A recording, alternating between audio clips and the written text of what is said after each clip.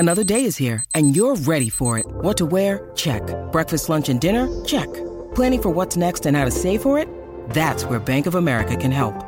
For your financial to-dos, Bank of America has experts ready to help get you closer to your goals. Get started at one of our local financial centers or 24/7 in our mobile banking app. Find a location near you at bankofamerica.com/talktous. What would you like the power to do? Mobile banking requires downloading the app and is only available for select devices. Message and data rates may apply. Bank of America N.A., member FDIC. Good morning.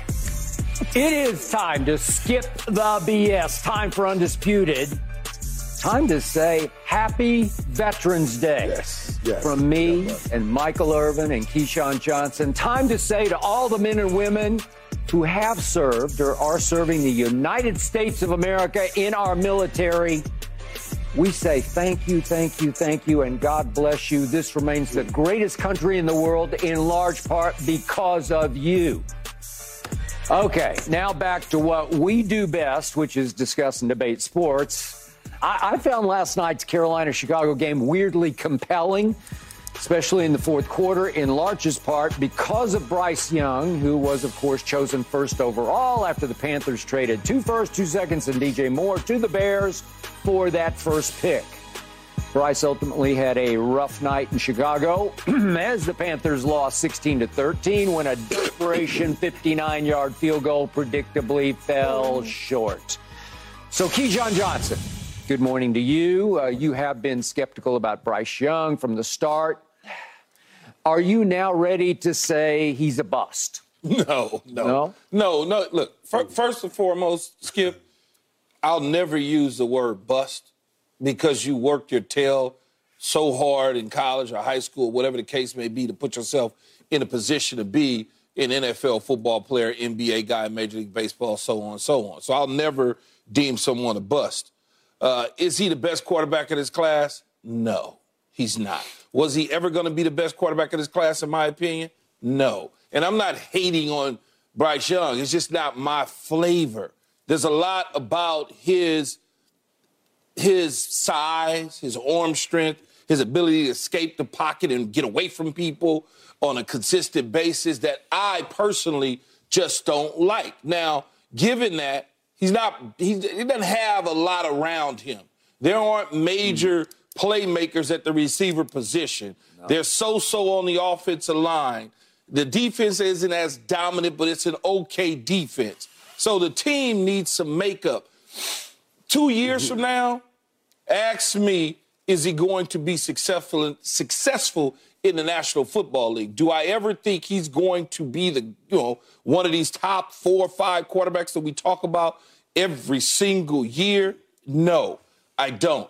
I am very skeptical of size. I watched this game from the beginning to the end, okay? And if the lanes aren't open and he can't see it, he's in trouble. If he's not on the perimeter, he can't see it, he's in trouble. It was almost 2 costly interceptions last night that he gave the Chicago Bears, but guess what? They play defense for a reason because they can't catch, okay? They cannot catch, and we continue to say that all the time about defensive backs and linebackers. They just can't catch the football. If you can catch the football, I remember Tony Dungy used to say this to our defensive guys all the time when they played against Brett Favre. Just catch the ball, man, you good. He going to give you 3 or 4 every single time. You just got to catch it. And that's kind of what I look at with Bryce Young because of his size. You know, he got sacked last night by the goal line. They barely touched him. The dude barely touched him. If that's a bigger, stronger quarterback, he comes out of that. He'll lose that. So it's just his size is what I don't like. I like his grittiness, his toughness. He got hit a few times. He stayed in there, Skip. But in the end, it's not for me. Yeah, and we're in a game now where we want to see right now success from the quarterback. And when you're the number 1 pick, especially we want to see right now success. And it used to be difficult. It used to be difficult for quarterbacks, even more difficult because they were asking quarterbacks to fit into the NFL systems.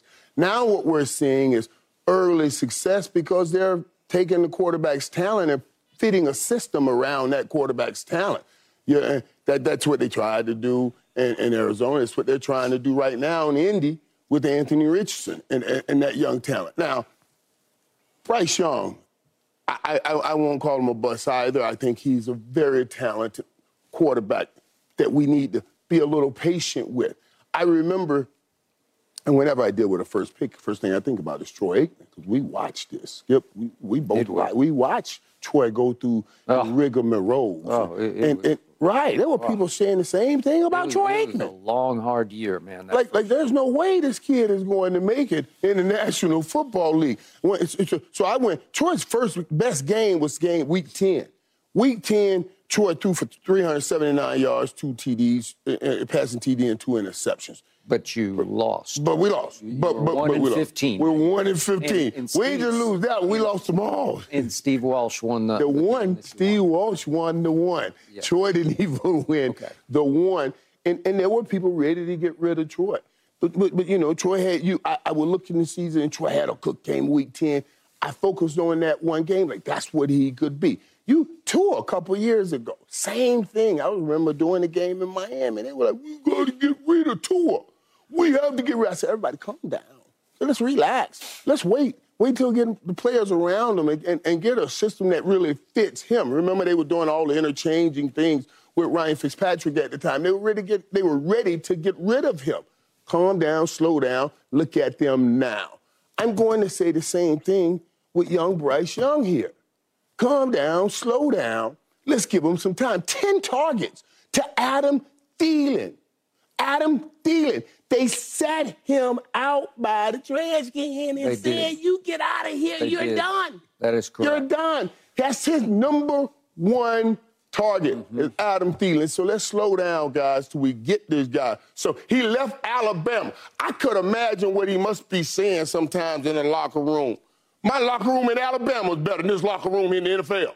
That's what he's probably saying. And we want to get rid of him. I'm sure he wants to get rid of that whole squad. He got to get his Alabama squad in here. So let's stop playing and get his kids some time. I think Frank Wright is a great coach. I'm not putting anything on Frank Wright. I think Frank Wright's a great coach. You just got to get this man some talent. You got to get him some talent around him. Chicago Bears had a much better team. You put that talent Chicago has on Carolina, I say he's playing better right now. Okay. I appreciate what Keyshawn started off saying, because he's been resolute in his view of this smallish man, and it's his stature that sticks in your craw first and foremost, because he's not only short, but he's slight. So you got sort of double jeopardy there, although he has been incredibly, remarkably durable at Alabama and so far in pro football. See, when you say durable, though, I'm not worried about him getting hurt. A lot of people are. I'm not worried about the hurt part. He's been small his entire football career, whether it was Pop Warner through college. My thing is, it's easy to bring him down. It's easy. You know, that's the sort of stuff. I got it. You know. Okay. I remain, as does Michael, bullish on Bryce Young. I believe he's going to turn into a very good NFL starting quarterback over time, but you're going to have to give him time, because he is arguably stuck in the worst-case scenario in the National Football League right now.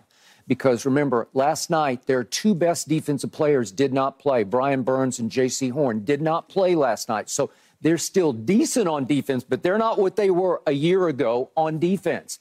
And on offense, his two best deep threats are Chenault and DJ Chark, and they didn't play last night. So it's Adam Thielen or bust, or thrown to that Mingo kid that they drafted in the second round out of Ole Miss. And I'm going to get to that in just a moment. And those other names you mentioned this. I mean, come on. So they put up a great graphic last night on Amazon Prime where they showed the last 5 number 1 overall picks and how they started off in the NFL. And every one of them started off 1-6, 0-7, 1-5. You know, it's just what happens. It's Peyton Manning leading the league in interceptions as a rookie. Jalen Hurts. I was the biggest fan of Jalen Hurts. I said Philly stole him in the second round, but I had to come sit in this chair for 2 straight years. I'm not talking about a couple of months. I'm talking about 2 straight years and defend Jalen Hurts just the way I'm defending Bryce Young right now, because he had some horrendous games his first 2 years where I was told from across the desk, he's a bust. He just can't throw. He can't. He's not accurate enough to make it in the National Football League. He fixed that, and now you can argue he's at least a top 10 quarterback. I can make a case Jalen Hurts is now a top 5 quarterback.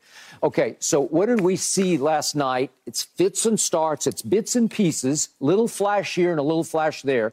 So, Keyshawn, you say he can't move the way you want him to move, but early on in that first drive, he ran for 2 first downs, and nice that was pretty nice impressive. Nice run. If we could see the first one. And he was slip and run. They were slip runs. This is 3rd and 7. This is the first one at their 23. Right. So this is a little do or die. You got to figure this out. And he bolts and he slips between. And okay, it's not great. And he went head first to get that first down.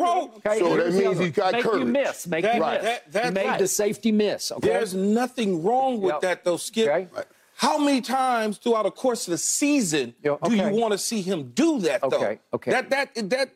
There's a reason in the National Football League. The triangle numbers matter. Okay. Height, weight, size, and speed. Okay. There's a reason smallish quarterbacks. I understand.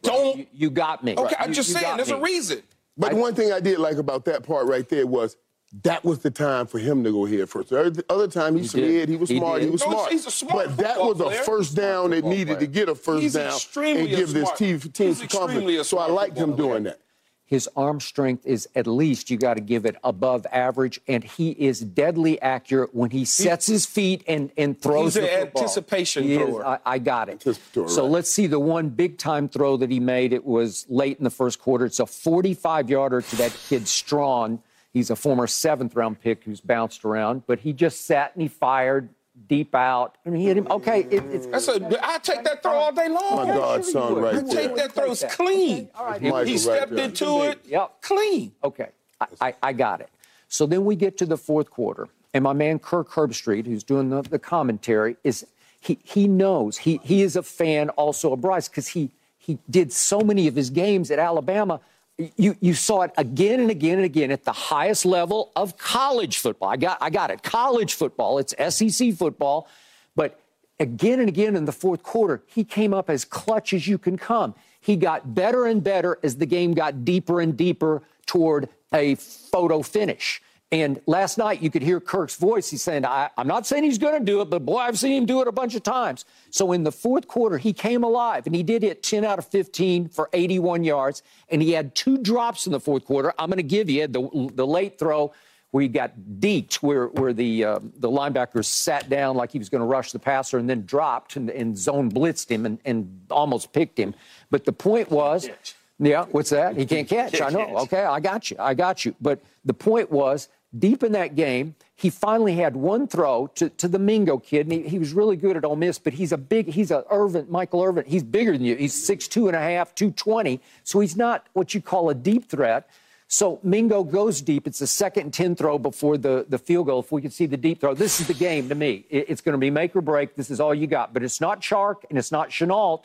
And he just overthrew him a little bit. He tried to lead him, but the kid's not. He's not a threat. He's not a burner. He ran 4.5. Okay. I don't think he overthrew him. I just think the kid didn't know how to track the football. He couldn't find the football. He couldn't track it. Okay, I got you. That was a good throw.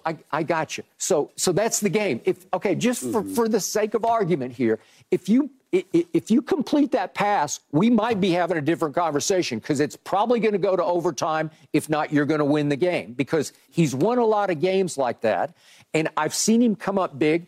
Remember, when he played C.J. Stroud, he outplayed him. He threw for 235 and a touchdown. They beat him. And C.J. threw for 140 and no touchdowns. I understand this. All right, so you did get to see. It's a glimpse. It's an early glimpse.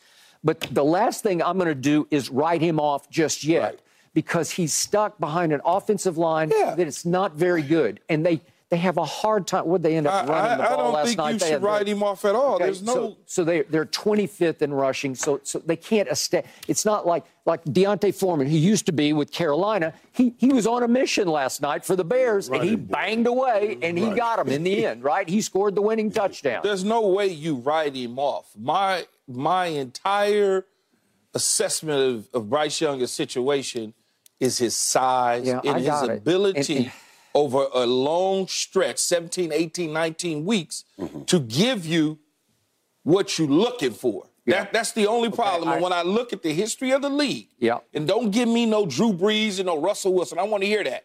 I'm just talking about the history of the league, 100-plus years.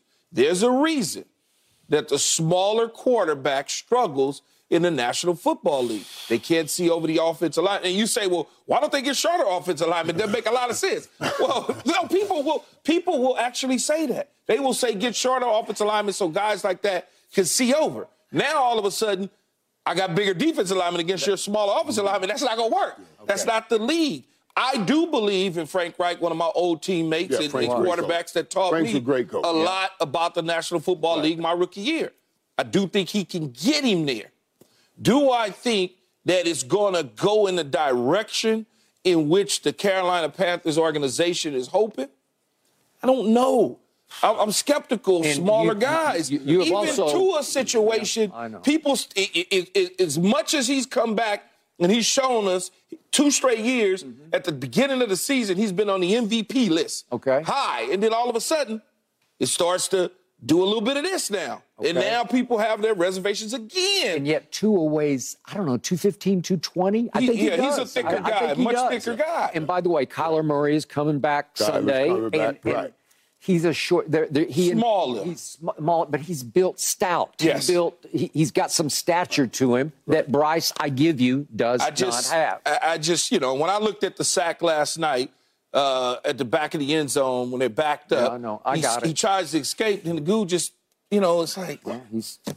As Herb Street said last night, he thinks he weighs about 185-ish, somewhere in that ballpark. And I love that Herb Street doing the game because he has that history during college, and he can bring things into light for a lot of us when he does these games, because he watches so much college football. I also, when I looked last night, if it was Justin Fields on the other side, that's one thing. Bryce Young was going up against this kid, Badgin, and then this kid ends up winning the game. You're the first pick. All of that stuff plays a role. Why do you and I think alike? I tried to stay away from that. I know. I tried to stay. I didn't want to. When Skip went C.J. Stroud on me, I was going to go there, Michael, and I just stayed out of it. But that's what, like that. Right, because that's what people are saying when they see you the first pick, you shouldn't be losing. But you got to look at the team around. No, he doesn't have anything. If Bryce had that team in Chicago, I believe he'd be doing much better. Yeah. He has a receiver there. We talk about it all the time. Some of the best quarterbacks in here. The Josh Allens, get him a receiver. Yeah. So now we come to this kid, and we're not even mentioning that kind of stuff. So that's all I'm saying. Let's just be a little bit patient. No, I'm patient with it. I'm used to bigger guys at the quarterback position. Okay, I got it. But just for the record, you can scoff at the stat that I love, QBR, but the QBR off last night's game had Bryce Young at a 57, 50 is average, and Tyson Bagent was 47. So he outplayed him by 10 QBR points because I think that was about right. That made sense to me. Now, was it a great game by either? No, it wasn't.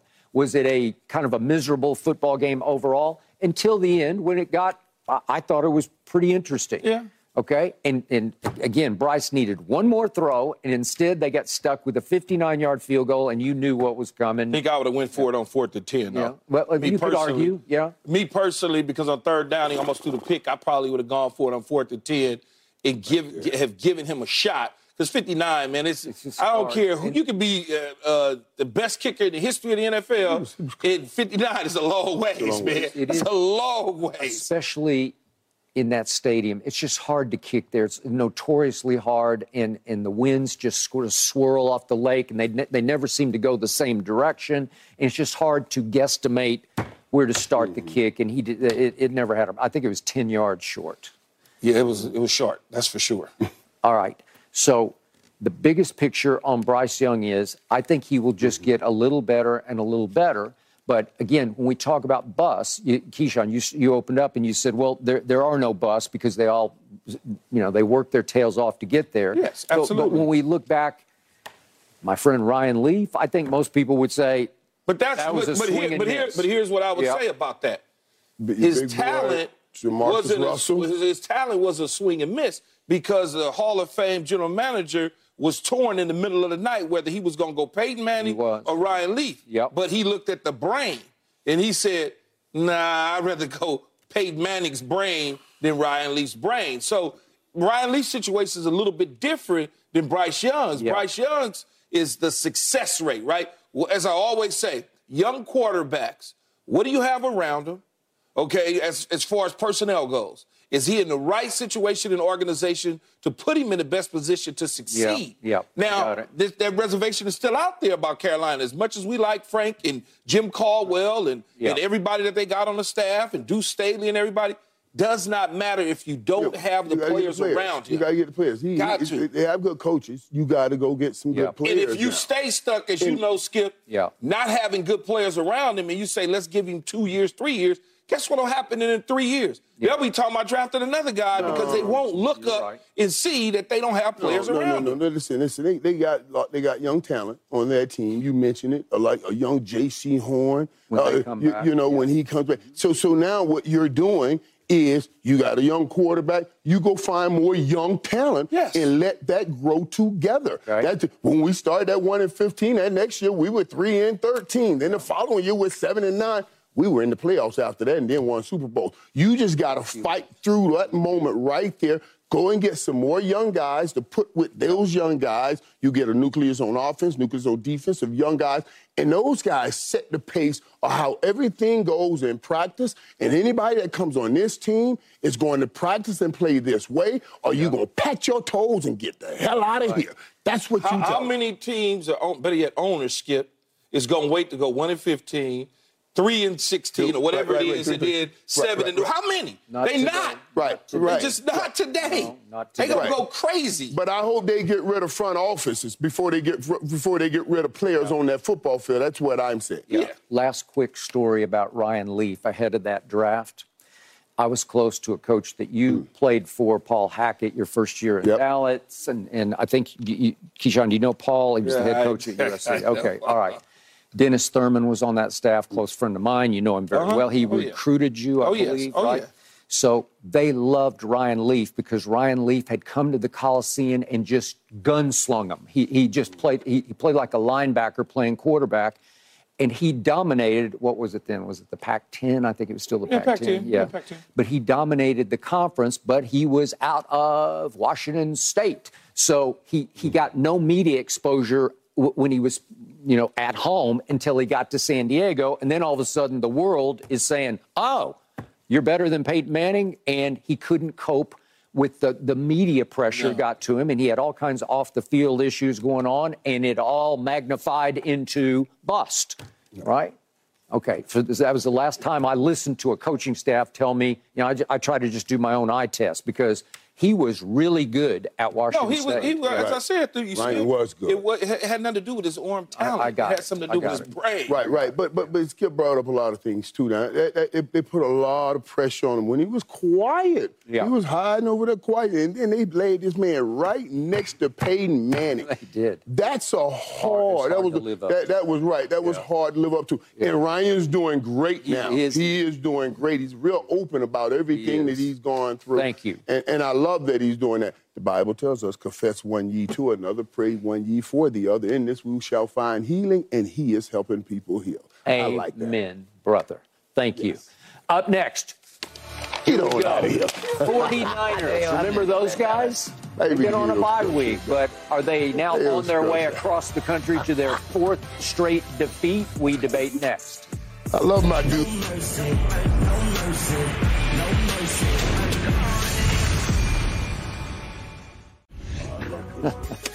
Speaking of the 49ers, since the 49ers hung that 42-10 L like a scarlet letter on our Dallas Cowboys, the 49ers have lost three straight? Really? The 49ers? Now they come off their bye. They travel cross-country to Jacksonville, where they are 3-point favorites. So, Keyshawn. Yes. Do the 49ers get back on track at Jacksonville? I believe so, 100%. I think they get back on track. As Michael Irvin has always said, the physicality is returning now. And that's Deebo Samuel. He's returning to the offensive lineup. So he's bringing a certain mentality back to this football team. Not only that, now you got the guy that you all thought was going to be back in Dallas, and Randy Gregory, who is now coming to form in his third game. He was been there for 4, but he was inactive the first. So his fourth game. Then you bring in Chase Young, pair him with Bosa. He gets an opportunity to understand what this defense is all about. But the biggest thing to me in all of it is Steve Wilks going down to the sideline in a situation where it is a must-win, desperation type situation for the San Francisco 49ers, because what you don't want to do with 3 straight losses is get your 4th and get further behind the sticks. That's not something that you want to do. No. And Kyle Shanahan has recognized that. That's why when you think about it, the bye week gives you a time to make those adjustments and do some things that you want to do from a staff standpoint, a player personnel standpoint. It gets people healthy. It re-energizes your units to get refocused, to get back on the field and do the things that they did against the Dallas Cowboys, okay? I still believe if they get past this Jacksonville team, they're going to turn things completely around, and by the end of the season, we'll have them right back at the top with Philadelphia. Right now, it's Detroit for me, and then they're behind Detroit and in front of Dallas because they beat up on Dallas so bad that they just smashed them that I have to have Dallas in that 4th spot with a slash going with Seattle next to Dallas. That's just the reality of it, Michael.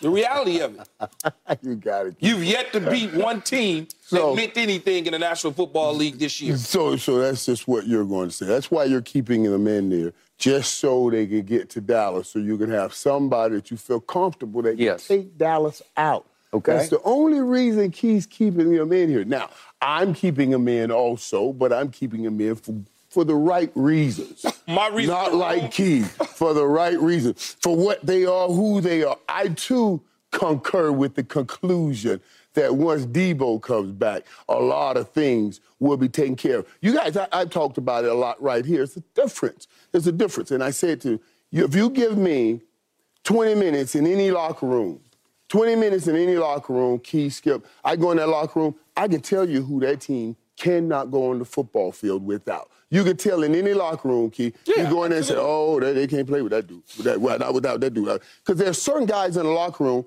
that the team looks at and says, oh, man, he loves this so much. He works so hard. He'll never let us lose. So no matter how hard the game gets, they look at that one guy and say, he's not going to let us lose. That one guy happens to be Debo Samuel for the San Francisco 49ers. I'm going to tell you something. I text Debo the whole while he's been hurt. He wouldn't even text me back, and that's my dude. He wouldn't even text me back now. Focus. Because he's off the field. And those kind of players, when they're off the football field, their whole world is off. Their whole world is off. You know what I mean? So him getting back on the field, everything turns back on. So I believe San Fran will be great. I too, think this is big to watch, even though Steve Wilks kept saying everybody's making a bigger deal out of this than it is. No, they're not, buddy. No, they're not. They gave you one of the best defenses we've seen. And all they've done was make it better. They keep adding players, Steve Wilks. Ain't nobody making this a bigger deal. You got to get that defense ready. You got to get that defense going, or this is on you. We know the talent is there. We know the players are there. This is on you. We're not making a bigger deal out of this. You got to get that defense back right. It could help us if you didn't later on, but you got to get it right. Y'all already played them, man. Why are you so worried about later on? You should be focusing in on Philadelphia, Washington, Seattle. Those are the teams. Detroit, we got to focus on everybody. Bills, Miami. Those are the teams on your schedule. San Francisco already put y'all in their back pocket. Stop worrying about them. We hope to see San Francisco again if San Francisco makes the playoffs. If they make the playoffs. But y'all going to make it. Yeah. Y'all going to make it for sure. Absolutely. San Francisco's not, but y'all are about to win 5 straight games. Well, we're not on a 3-game skid. No, we're not on a 3-game skid. Come on now. Come on. No, you're not on a 3-game skid. That's a good question, too. How many teams on 3-game skids going on to win a Super Bowl? How about 4-game skids, right? By the way, I got to say this. How dare Debo not return a text to the playmaker? You can't. I don't care if you've lost 10 in a row. You got to respond to this man because he is the fountain of wisdom when it comes to wide receivers. So he does, too, Skip. And that's why I tell it when I tell people, because there are a few people that when I talk to, that I know has that passion that I used to play with, and I love talking to those dudes, and he is one of them. He just needs to be back on the football field. I'm glad he's back.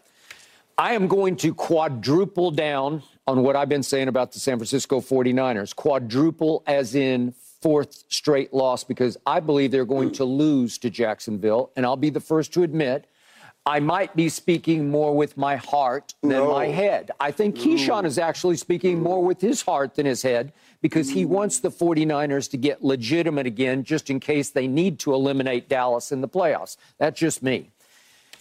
Jacksonville is serious business at Jacksonville. And very quietly, I don't know if anybody's noticed, Jacksonville has won 5 straight games. And very quietly, Jacksonville is also coming off its bye. So don't tell me they're not just as rested as San Francisco.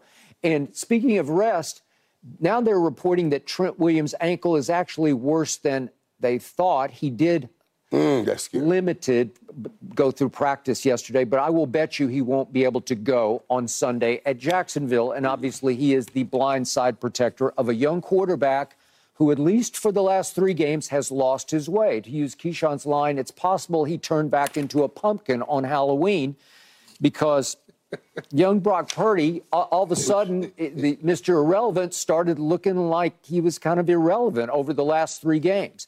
And what I love— That's not true, but go ahead, Skip. What I love the most about the game you guys played at the highest level is the competition at the level of the National Football League. It is so cutthroat competitive. So competitive. It is so close that there's this finest of lines. And if you fall just under that line, you can lose your confidence so fast because the other teams are all so packed with talent that on any given Sunday they can rise up and embarrass you. And all of a sudden, the San Francisco defense that dominated all the way through the Dallas debacle on that Sunday night at San Francisco, 42-10, over the last 3 games, San Francisco's stats rank at or near the bottom in every defensive category for 3 straight games.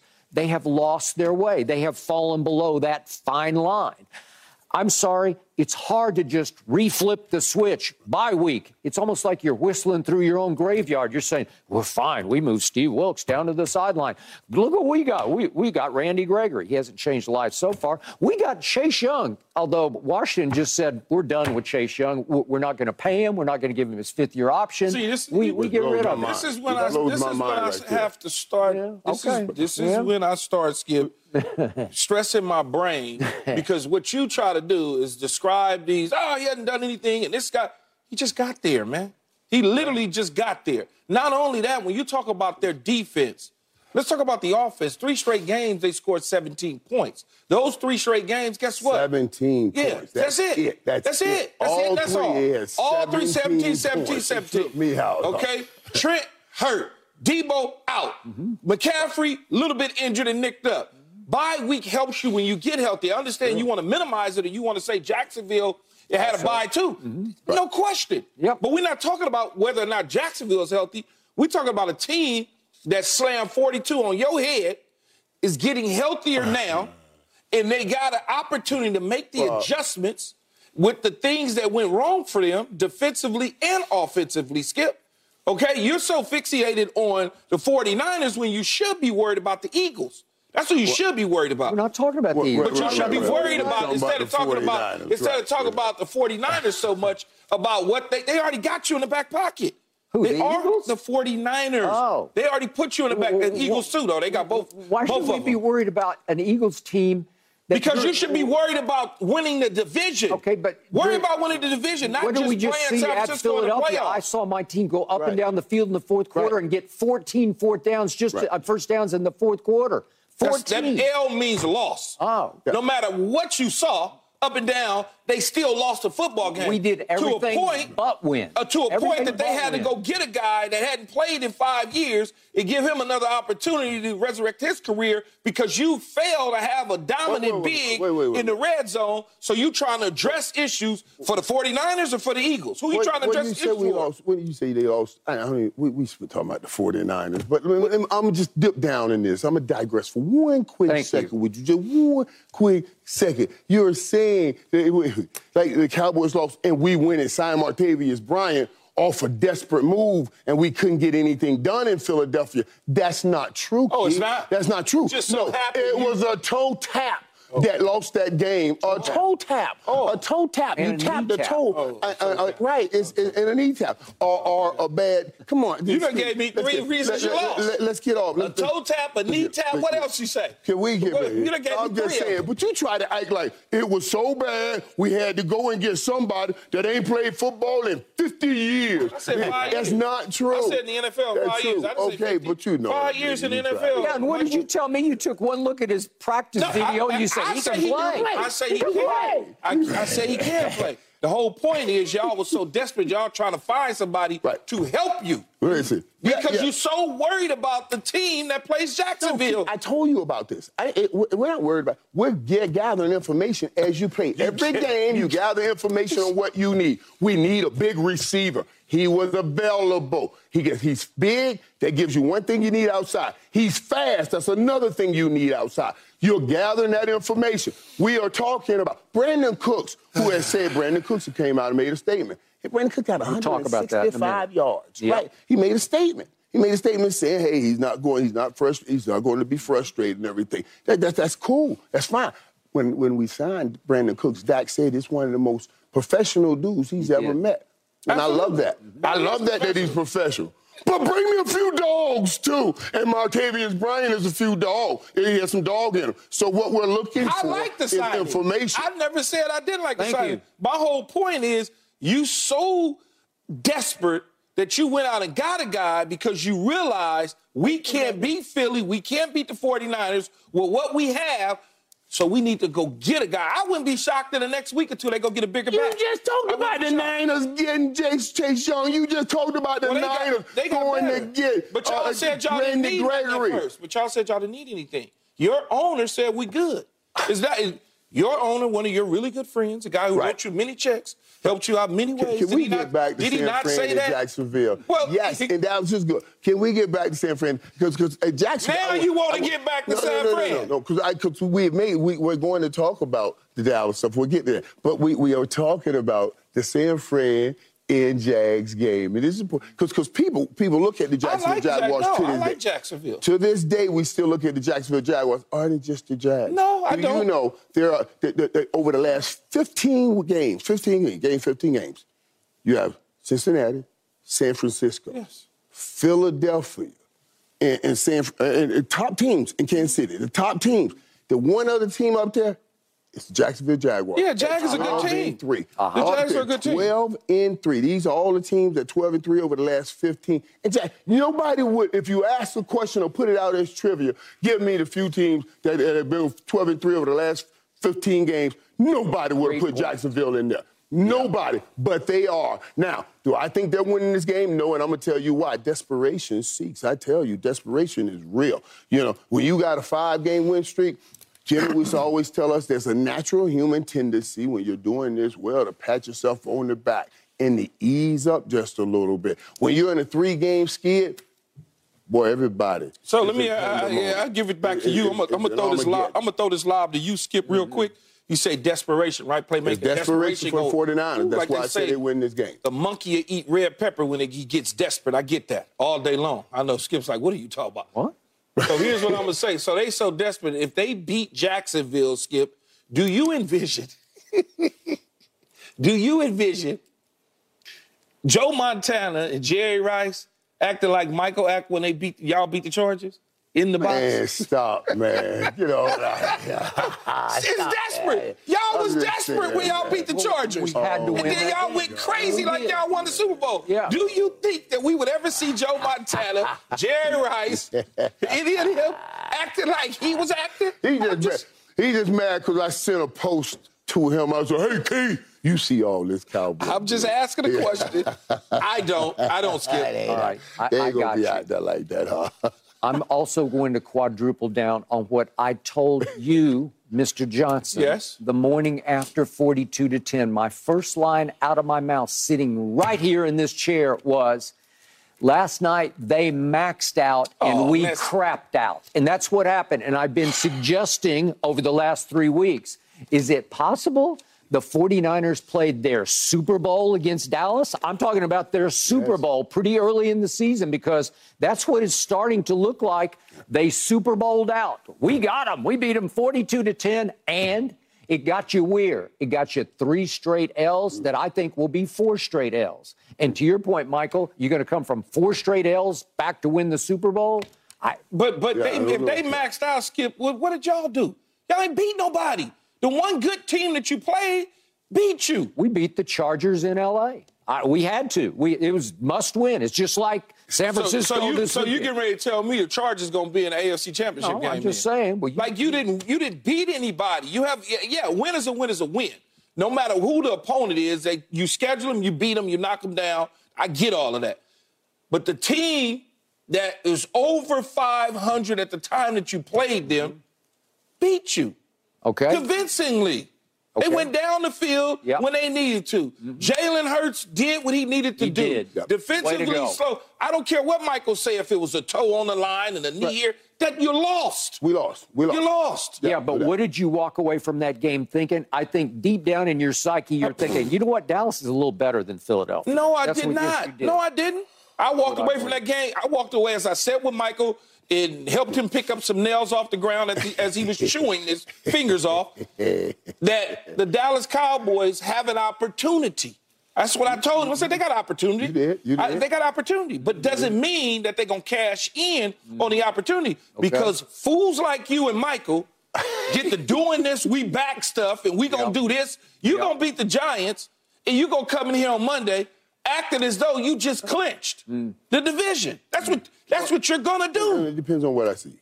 Yeah, we'll see. Depends on what you see. Yeah, we're only you playing against a bunch of body bags on the Giants team. Okay. Stop. All right, you can't stop talking about the Dallas Cowboys when we're supposed to be talking about the 49ers at Jacksonville. And guess what? Very quietly, right before your very eyes, Trevor Lawrence has graduated into the upper echelon of quarterbacks. Yeah. And very quietly, right before your very eyes, ETN has graduated into the upper echelon of running backs who can run it and catch it and run with it. And all of a sudden, they are about as serious a business, especially at home, as you can get. Right. It's possible you'll watch this game Sunday, San Francisco at Jacksonville, and you'll throw up your hands at the end of the game and say, you know what? Right now, Jacksonville's just playing at a little higher level. But I wouldn't be shocked that that happened. Right, and because Jacksonville has a great young nucleus, and they already have it together. And that guy can coach, and Coach Peterson, he's a very good coach in bringing this thing together. I'm just picking San Francisco in this game. Okay, with your heart, you're picking San Francisco. With my brain. Okay. I didn't play for Frisco, so I don't care. Okay. I'm just picking them. You're picking against Dallas by picking San Francisco. They already beat you. Okay. Why do I need to pick? They already beat you. Because you don't want them to lose 4 straight and disqualify 42-10 any more than it's already been disqualified by the last 3 games, right? All I got to do is point to Arizona and the squeaker against the Chargers. You should just be quiet, Skip. 40-0 over the Giants, 38-3 over Belichick, 40-23 over the Rams. Oh, you take pride in beating the Patriots, huh? Yes, I do. I know.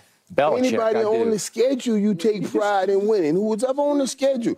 So what is Dallas to do, Keith? Go in and say, listen, we don't want to play any games unless Keyshawn say there are good teams that we need to beat. Yeah. What are they supposed to do? Yeah. And the argument is crazy. We forfeit because we don't want to play because we're not going to get any credit from Keyshawn if we beat this sorry team. Look, number one, Michael, they don't need to listen to me at all. Pay no attention to me. This is about you and him. This ain't about them. This is about the delusional Dallas Cowboy fans that drive me crazy, even though I played for them. I don't want to hear you, Michael, try to convince me that the Cowboys are going to be in Vegas when they haven't beaten anybody to get to Vegas. Because as you know, as a 3-time Super Bowl champion, a guy with a gold jacket, okay, there is no other 88 Drew Pearson than you, but that's it, as far as I'm concerned, until they accomplish what you've accomplished as a Cowboy. I don't want to hear that. Don't try to convince me that you went through a bunch of tomato cans to get to the damn Super Bowl and win it. Don't do that, because you know you didn't go through no tomato cans. Keyshawn, we will see you Monday morning, bright and You early. play the Giants. Yeah, we will see you. There is no and we will tomato talk to cans you in the then. NFL. Because up next, we got to talk some NBA. We got to talk Giannis. The most Are you monster game serious? we've seen so far in this early NBA season now belongs to Giannis. You were 1 and That's 15. next. You were a tomato can for Philly. Oh, man. You were a tomato can.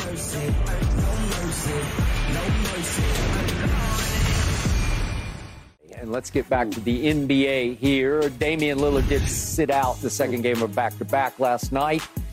But Giannis had the biggest game of this young NBA season, 54 points with 12 rebounds. Yet the Bucks ultimately lost at Indiana 126-124 when Chris Middleton missed the tying three with 6.9 seconds left. Keyshawn, Yes, sir.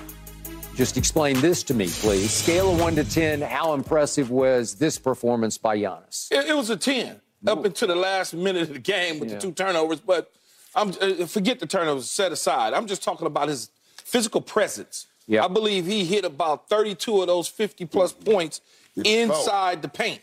That is what you continue to talk about with long, big dudes. I agree. This is what I continue to talk about with Anthony Davis. Don't want to bring him into the mix. I got it. But I want you to do that. Yeah. I want you to be able to, because they can't. He's already at the rim, man. He takes 1 or 2 Euro steps. He's at the cup. It's done. It's finished. And if you foul him, he goes to the line. Yeah. He realized, I think, a couple years ago when he was trying to shoot all those threes and they were hitting the backboard or hitting the front of the rim. He Or said, hitting nothing. Or hitting nothing. Yeah. He realized, Skip, you know what, man? I'm bigger. I'm stronger. I'm faster than some of these dudes. Longer. I'm long. I'm really long. So I'm getting ready to just do what I know how to do. And over time, he's gotten strong.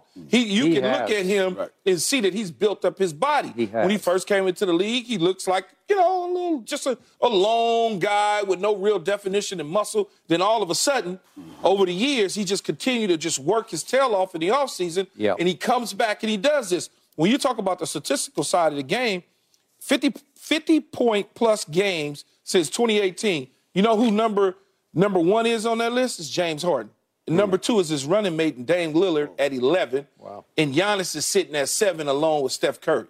So that tells you right there, okay, with Dame and him together, as far as the scoring goes, and Dame didn't play last night, if Dame is on that floor, those 2 turnovers probably doesn't happen. Okay, I agree. Because he's handling the ball in that situation. By the way, on your list, the 3 that you named are bombing threes, and Giannis isn't bombing threes to score the 50. Absolutely, right? 100%. And that's what's so great about Giannis. And I remember trying to teach my sons about basketball, but they're in the Steph era.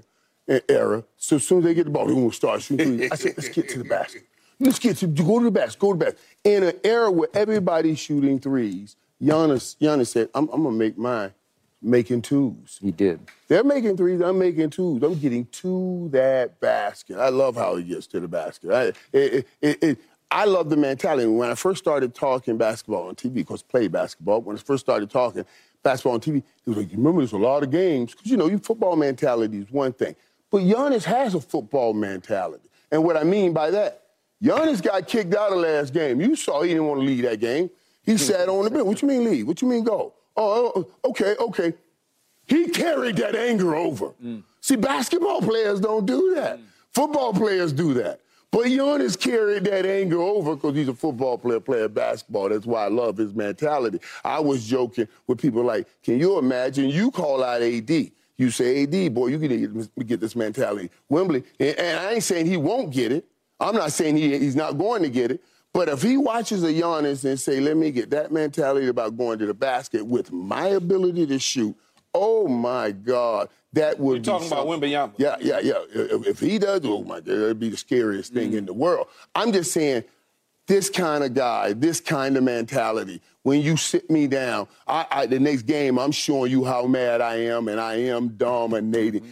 You can't tell. There is as viable an option to win it all as anybody with Giannis and Dame on the court at the same time, because everybody stopped Giannis by building a wall. And Dame, boy, he would bring down that great wall with his shooting if you did that. So why did Giannis get tossed the last game? Why did he get thrown out of the game It was his second tech, and what did he do? He went too small. He went too small. To that guy, right. Just once. I want to see Victor Wembanyama. I want to see him one time go inside and terrorize somebody to the point that as he runs up the court, he just says he's just too small to guard me, because that's not Wemby's early mindset about NBA. I'm glad you said early, because the guy's 8 games, another guy in Giannis is however many hundred. But he's going to learn. That's why I said. That's why I brought it up. He'll watch this and learn. He's a smart kid now. He's smart. The young man, I should call him young man. Yeah, smart young man. Okay. To your point, it took a while, but once Giannis figured out he's just too tall and long, and to your point, strong at some point when he finally grew into his man body. He just plays in the paint, and he annihilates. He dominates in the paint. There are a couple of shots he made last night where it's down to the basket. It's down. He's almost going Wilt Chamberlain finger roll down to the basket because he's playing so far above the rim. It is literally unstoppable. When he gets any edge on you with the basketball in the paint, when he gets just the smallest edge, you're cooked. You are, as Shaq said, you're barbecue chicken. And what I love the most, and on scale of 1 to 10, he's had so many great games. I'm going to go to a 9 only because they didn't win the game. It wasn't exactly his fault, but I'll go 9. And I especially go 9. I should go 9.5 because the best stat of the night was this man made 16 of 18 free throws. This is a man who has struggled, as Shaq did, at the line. Right. But 16 of 18, and I love how he goes up and he rehearses, and then he makes. And he's had some struggles, and there have been games when he struggles so badly, he'll go straight out to the floor after his interview when nobody's around, and he'll just keep shooting free throws. I love that about him. I love that too, buddy. You want to talk about that too. Just crazy dedicated to it. He gets obsessed with shooting free throws, and he has made – when you can make 16 of 18 – what I love the most about Joel Embiid, the most that I love, he effortlessly makes free throws. And every night I look at Joel Embiid, and he's made 15 of 17 or 19 of 20. It's a beautiful thing for a 7-footer to be able to make that many free throws, because it's hard. It's hard for a 5'9" guy to make that many free throws. Way to go, Giannis. It was a big-time game without his new running mate. They just couldn't close the deal. Their closer in the recent past has been Chris Middleton, and I think we've been showing it, but they had the shot. They got the shot at the end of the game with 6.9 seconds left, if we haven't showed it enough probably. But here's Chris Middleton. It's a deep three, but it's an open three. And he was wide left, and the ball goes out of bounds. And then Bruce Brown, who's really helped the Pacers, went and made 2 free throws. Chris Middleton made one at the buzzer that it just got him back to 2. But again, that's the shot. That's the one. That's I'm down 3. I'm surprised you didn't say Giannis should have took that shot. They're down 3. No. Down 3. You need a 3. I'm surprised you didn't say Giannis should have took that shot. Do you want Giannis to take a 3-point shot? You just ripped him. I'm just surprised that you didn't say that. Okay, but it's not his forte to shoot threes, right? Certainly for the game. I'm just saying. And it won't be Middleton won't be shooting that 3 either. I'm surprised that's going that he went to the line 18 times. LeBron can't even get to the line. That's a very good point. I'm just saying, 18 is a lot. Yeah. Okay. It's a lot. But I'm pretty sure he deserved 18 free throws. And LeBron didn't deserve any. Well, I've told you, he gets treated like Shaq used to get treated back in his Diesel days, where they just say, okay, LeBron, you're playing bully ball. How come they don't treat Giannis like that? He down in the cup being aggressive. They call his. It's a good point. I'm just asking. Well, let me answer it, Keith. Giannis is different. Shaq would go run you over. Giannis has a great first step. That's why you see Giannis get by everybody. They build walls. He is so quick. That first step, watch, every time that first step, he's already gone. He's already gone. You see, Shaq is not running by anybody. He's running over everybody. I'm not even talking about Shaq. I'm talking about LeBron. They don't even let LeBron go to the free throw line. That's why we had to send video in. I just brought LeBron into the conversation because I'm looking at this man go to the line 18 times, and he's getting fouled in the paint. Well, LeBron is down in the paint. He's getting hit in the head. His nose is probably bleeding and everything else, and we can't get on the line. That's all I'm saying. And then there's no foul 2 nights ago, and he's begging for a foul call because it's like phantom fouls are getting in his psyche. Right? And he's talking about it now. Man, come on, man. Okay, Starting to talk last about quick point about the big picture of this team with Dame plus Giannis. Dame has had 5 really good games, and to your point about would Dame have won the game last night, he's had 2 weird stinker games where he shot really poorly, and so far from 3, Dame's off to a rocky start. I know it's early, but he's shooting 29% from 3 so far. That's going to have to go up if they're going to be the team. It's not even the threes that I'm concerned with. It was the 2 turnovers at the end because he was handling the ball. No, I got it. Okay, and trying to pass the ball. Otherwise, the ball would have been in Dame's hands to facilitate the offense with that minute to go. Yeah, you can certainly argue that point. Next, we're going to argue about our Dallas Cowboys and Brandon Cooks. He refuses to publicly acknowledge his frustration, and I'm pretty sure Michael Irvin has a little bit of a problem with that. Don't be speaking about them Cowboys to me no more. Hey, come on, man. Let's get this up.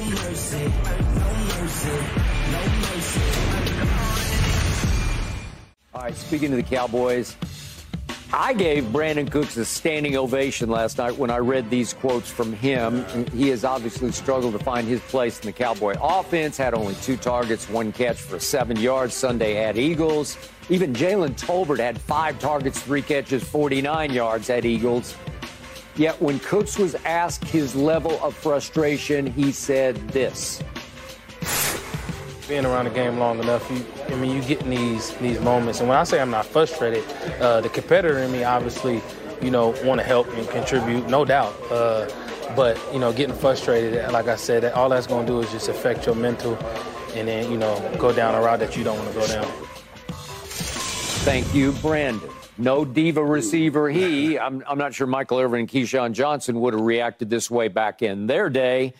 But, Michael, did you at all appreciate what Brandon Cooks told the reporters? And I say this because, of course, the insight that you have with Dak. And Dak talked about Brandon Cooks coming on board and what Brandon Cooks means. He's so professional, and he really enjoys Brandon Cooks and the way he goes about everything. So those kind of comments and that statement, that's a professional statement. Yep. And he's right in saying what he's saying. Like, I got to try to keep my head clear. We're winning football games. I can't make it all about me. He's right. But, I still 165 yards. Brandon Cooks gone to 10 places and put up 1,000 yards in each place. And then he comes to Dallas, and we're through halfway of the season, and you have under 170 yards. I mean, I want you to be a great professional and everything, but I also want you to look at this and say, this is unacceptable. This is unacceptable for what you guys brought me over here for the money you're giving me. This is unacceptable. And I don't know who you need to talk to, you in the mirror, or when you put toothbrush to tooth, or your coach or your quarterback, somebody, but this is unacceptable. So my issue with it is that you're saying it as if I'll accept this when I'm saying it's unacceptable. It's why they brought in the other guy to say, let's get some more help out here. So yeah, though I like it, I don't like it. I love having the professional guys, but I also want some real dogs that want the ball to go win football games, because that's what you need at this level in this league. Okay? You need guys that want the football, that's running for those moments, those big moments, and not okay with coming up with 200 yards. Don't go start a problem with the team, but make sure that you're not okay and go do better.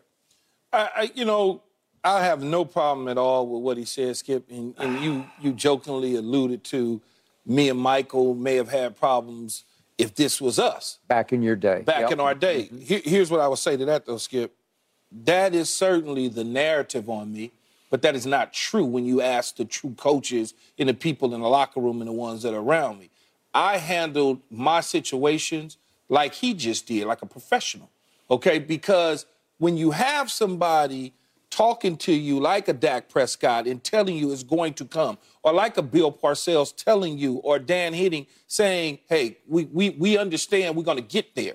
You're going to be needed. Just be ready when you need it.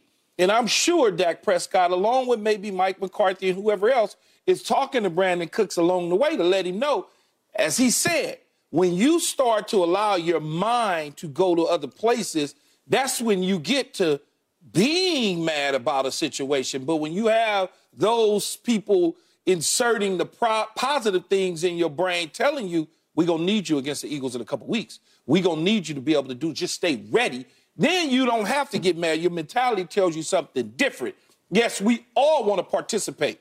We all want to do those things. We don't want to sit around, as I said to you the other day, and be a cardboard cutout, standing in the aisle at a grocery store just where guys can just move you around, but you're not participating.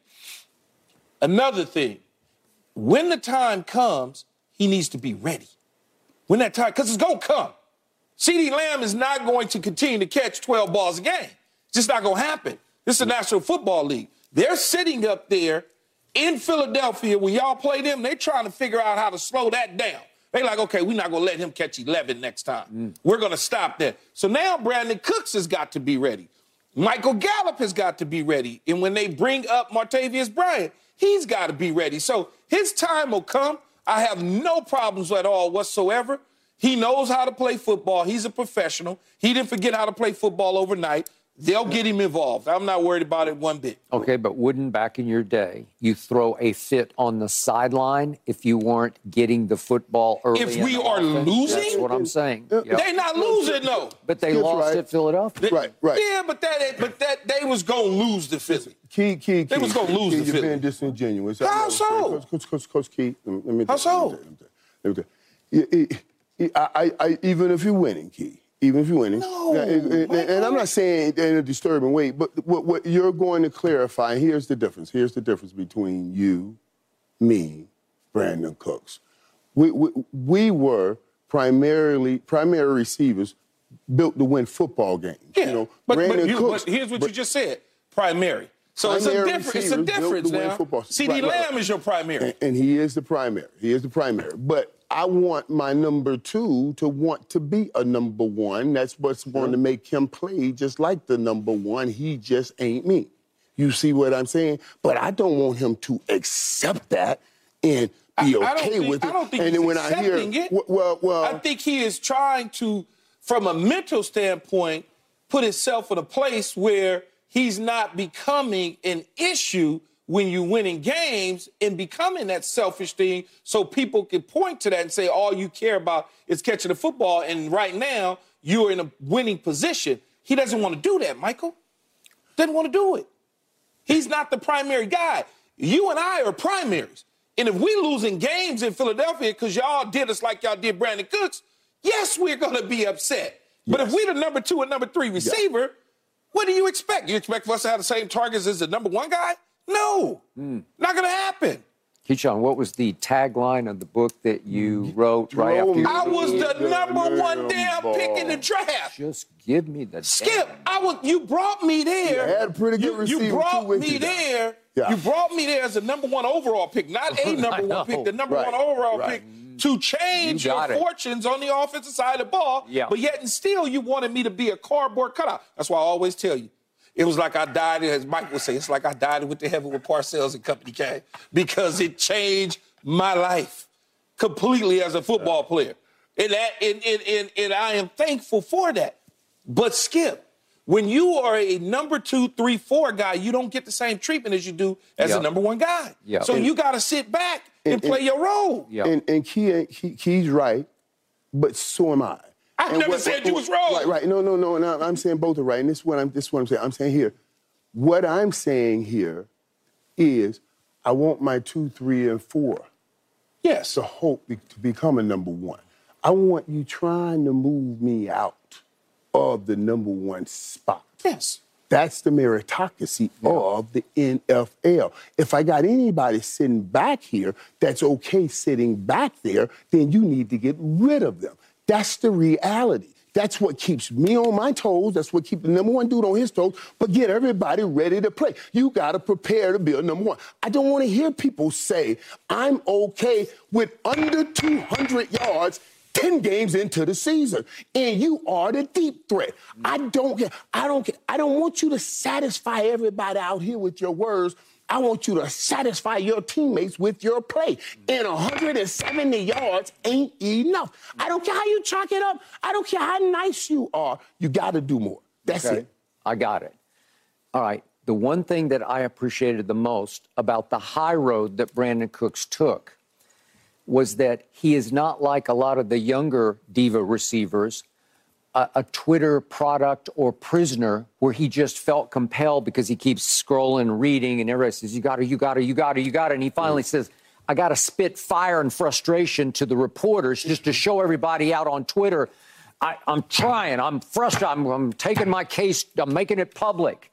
He's saying, no, I don't do that because I got to keep my mind right. To Keyshawn's point, I got to keep my mind off my frustration and onto the near future because we got a game and pretty soon we're going to have Philadelphia again. I got to keep my mind right for that because he's been doing this at a very high level for a very long time. Right.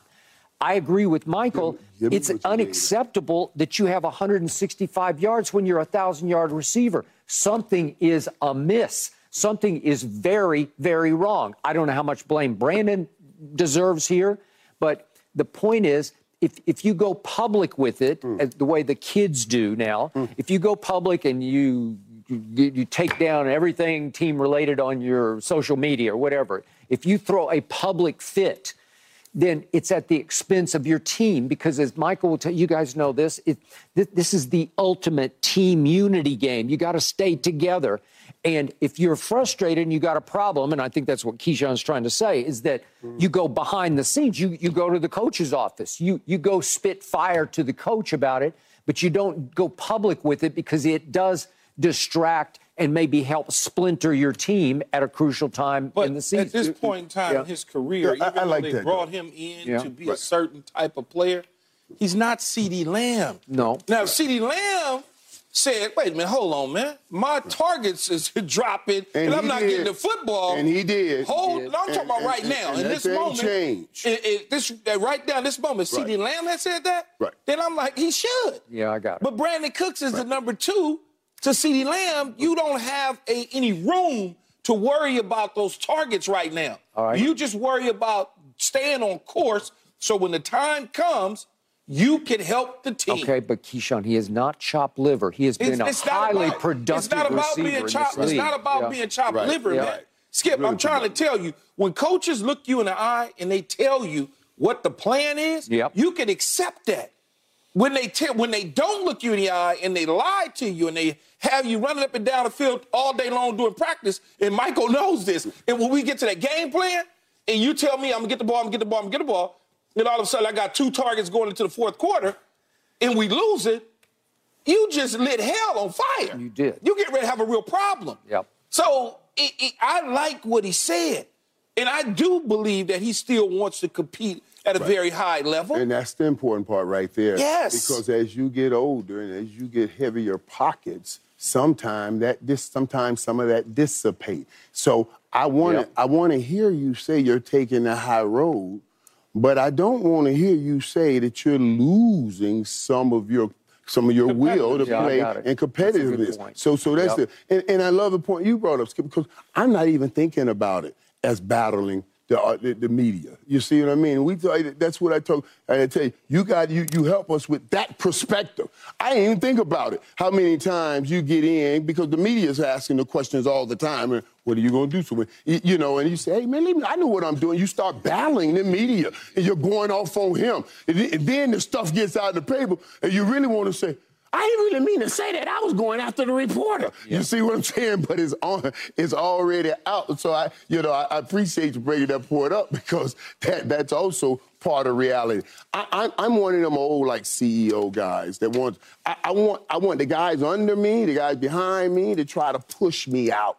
That's how I know I got the right guy because I don't want you to just be good with where you are. I want you to try to be the best and push the best out.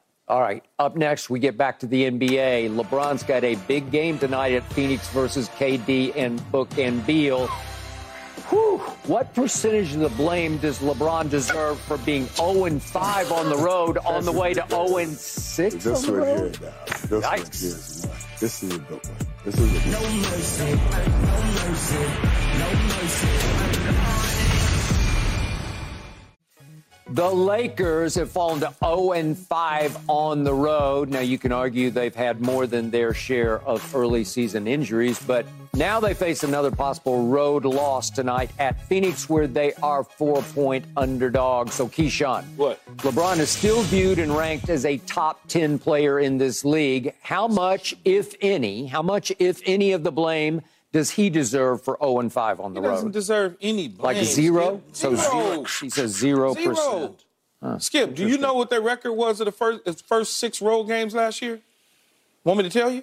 0-6. Do you know what they did at the trade deadline last year? They completely revamped their team. Not in the first 6 games. They didn't revamp no team. I'm just telling you, they were 0-6 on the road. Just so happened that 6th game was a team that they playing tonight, which was the Phoenix Suns. Okay, but they're way better now, and they were way better at the trade deadline. It doesn't matter.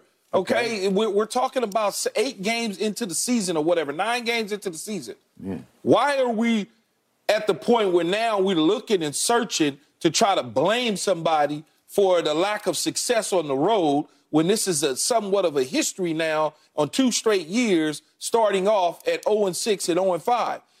They got to get it corrected. There's new faces, there's new things, all of these sort of things. There's a lack of depth. And the lack of depth is due to injuries, as you mentioned, Skip. But we want to try to blame LBJ.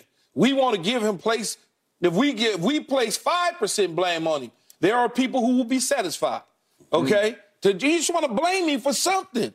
We got to find a reason. He's not still their best player? Yeah, he is still their best player. Thank you. But when you don't have the depth, and when I'm playing 37 minutes a game, and I'm scoring 20-plus points, I cannot carry the entire team at 39 years old on my back. I can't do it, Skip. 0% of the blame. None. You know why? You know why? Because it's early in the season. We are not even a month in, Skip, and you're starting. We're not even a month in.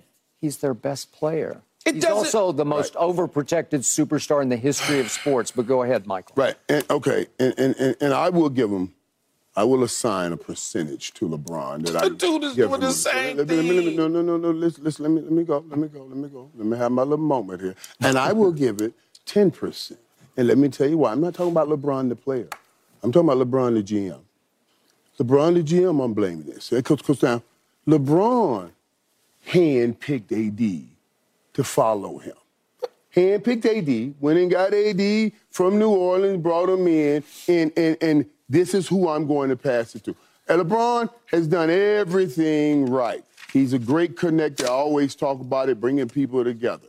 Now I'm seeing LeBron trying to say, take this thing, buddy. You're ready. I've groomed you. You are ready. And I don't know, AD kind of got both his hands behind his back. Like, I don't know if I want that thing. That I say, okay. I get, because AD's there because of LeBron. So why is that a problem? They won a championship. Right. I'm not saying it's a problem. I'm saying that when you ask me what blame I'm putting, I want to see who's the next man. LeBron can't keep doing this. No. He's 100 years old. So now we're talking about his succession plan. What is his so the succession plan for the Lakers are the plan that LeBron has put in place. So I give him blame on that. The plan ain't in place yet. The plan is in place. LeBron been trying to hand it off. He just can't hand it off to somebody that won't take it. It's not in place. That is not going to be the next guy up. Okay. Just not going to be. So you're saying the Lakers are going to go find another superstar to match up with AD? 199.9%.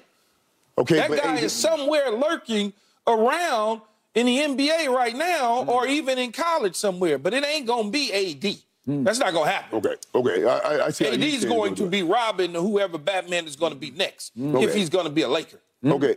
But then do you not blame that? You just solidify my discussion. I don't blame anybody. Wait. Listen what you just said. You just said AD's going to be a Robin, right? Yes. A Robin. Yeah. Did LeBron say, I'm going to hand this thing to Robin?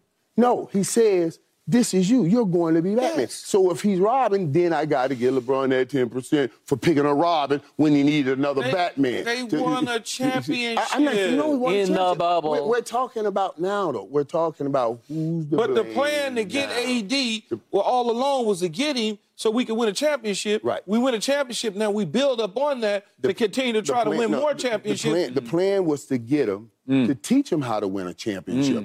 And then to make sure he leads you to more championships when you are in the back seat. I always tell He has people, clearly shown us. you don't have to have your hand on the steering wheel to be a leader. LeBron been driving for a long time. Now he wants to sit in the back seat with AD hands on the steering wheel. And he can still say turn right, turn left, so he still lead, but he's trying to turn it over to the next man, and the next man has to be willing to take it. And if he's not willing to take it, and you chose him, I got to give you some on that. I'm not putting it on LeBron. He's the old man running the court right now. Y'all came into this season talking about we're going to play 25 minutes a game. I said, shut up. You can't talk about you're going to play somebody 25 minutes. You're going to play them as long as you need to play them to try to win those games, and that's what they've been trying to do, and it's not working. So what's wrong? What's wrong with AD being a Robin and we go find another Batman? What's wrong with that? There's nothing wrong with that. Okay, all right. Now, Keyshawn, for at least 1 ounce of objectivity at this table. LeBron, by the way, is 38 going on 28. He still looks like he's playing at 28. Incredible. Okay, Incredible. So I'm not going to call him an old man and dismiss him, and I'm not going to give him any excuse for that. I'm going to give you 3 reasons why I give LeBron 25% of the blame for 0-5 on the road. It's 0-5. It's not 0-1 or 2. It's 0-5 on the road. I know it's still early. But in those 5 games on the road, LeBron James has shot 6 of 23 from 3. I'm not making that up. I'm not exaggerating. No, you're not. 6 of 23. Wait. Well. That's 26% from 3. That's nightmarish. That's disastrous. His shooters are all hurt. 5 road games, 26% from 3. That hurts. So you deserve some blame for that. Somebody's got to shoot the 3. Somebody's got to blame. Okay, Reeves is not knocking it down, Skip, and the other guys are on the injury list. Come on now. Okay. Well, I'm coming on because he still jacks them up at a very high rate. The other problems were at Kings, you had a chance to win. It went to overtime. And in that overtime, LeBron did some good things, but he did some really bad things because he had 2 big turnovers against a team that had lost Sabonis to fouls and had lost De'Aaron Fox to a turned ankle. So they didn't have their best 2 players in overtime at Sacramento. If you're the king at the Kings, you get that game home. If you're still a top 10 player, by all accounts, he's still viewed and ranked as a top 10 NBA player. Most people have him in the second 5, maybe 9th, maybe 10th, but he's somewhere in there. You get that game home against a team without its 2 best players that it had just lost. And finally, at Heat, you got a real shot to win the game. You've got the basketball in your hands, down 1 point with plenty of time to make the last play. And what does he do? He passes. He drives the ball to the baseline and he jumps past. And guess who he chose to pass it to?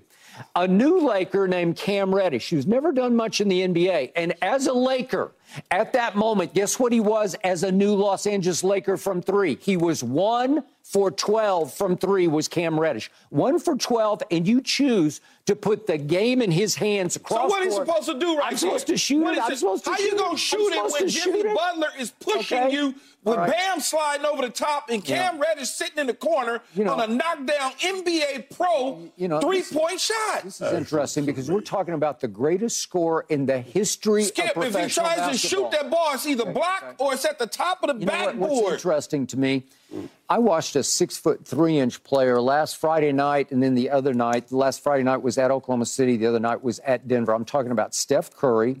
He's won MVPs in this league.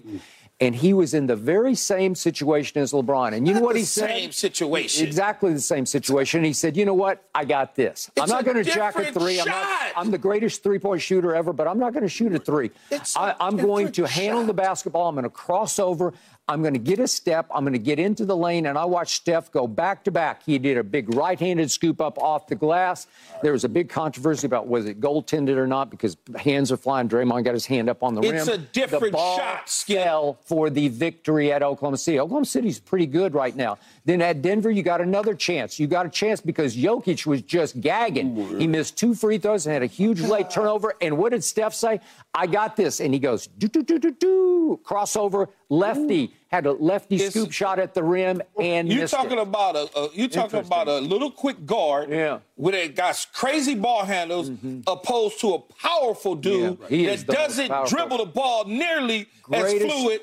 Greatest driver of the basketball I have ever seen is LeBron Not James. when they closing down on you.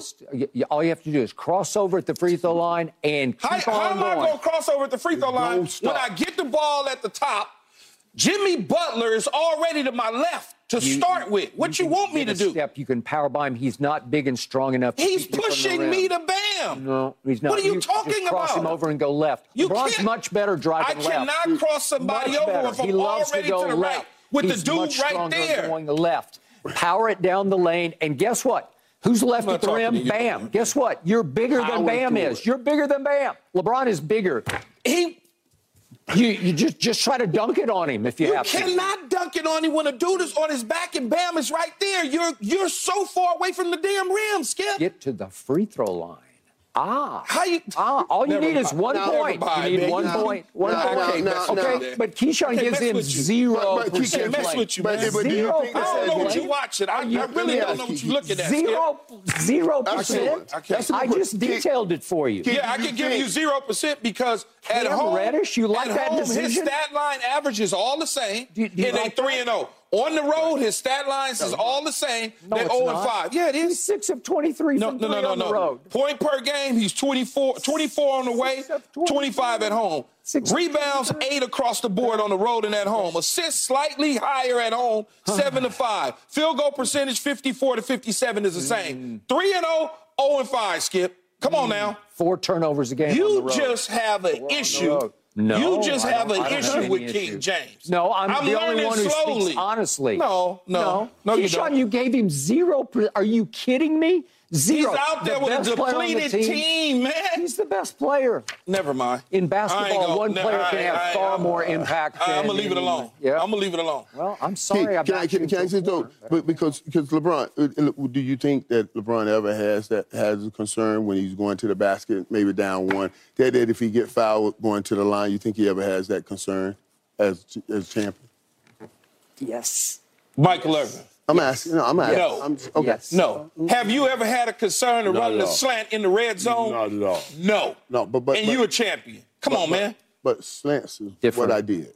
And going to the free throw line, he's been doing it his entire damn career. And he ain't great at it. But you getting ready to tell me that he has a Ben Simmons issue? Is that what you getting ready to tell me? That he's scared to shoot free throws? I didn't have a period. Late? I had a question. The man complained, as you said, Skip, about being fouled late and wasn't called. So if that's the case, why is he doing that if he don't want to go to the damn free throw line? Okay, you gotta sound crazy. No, I just asked you a question.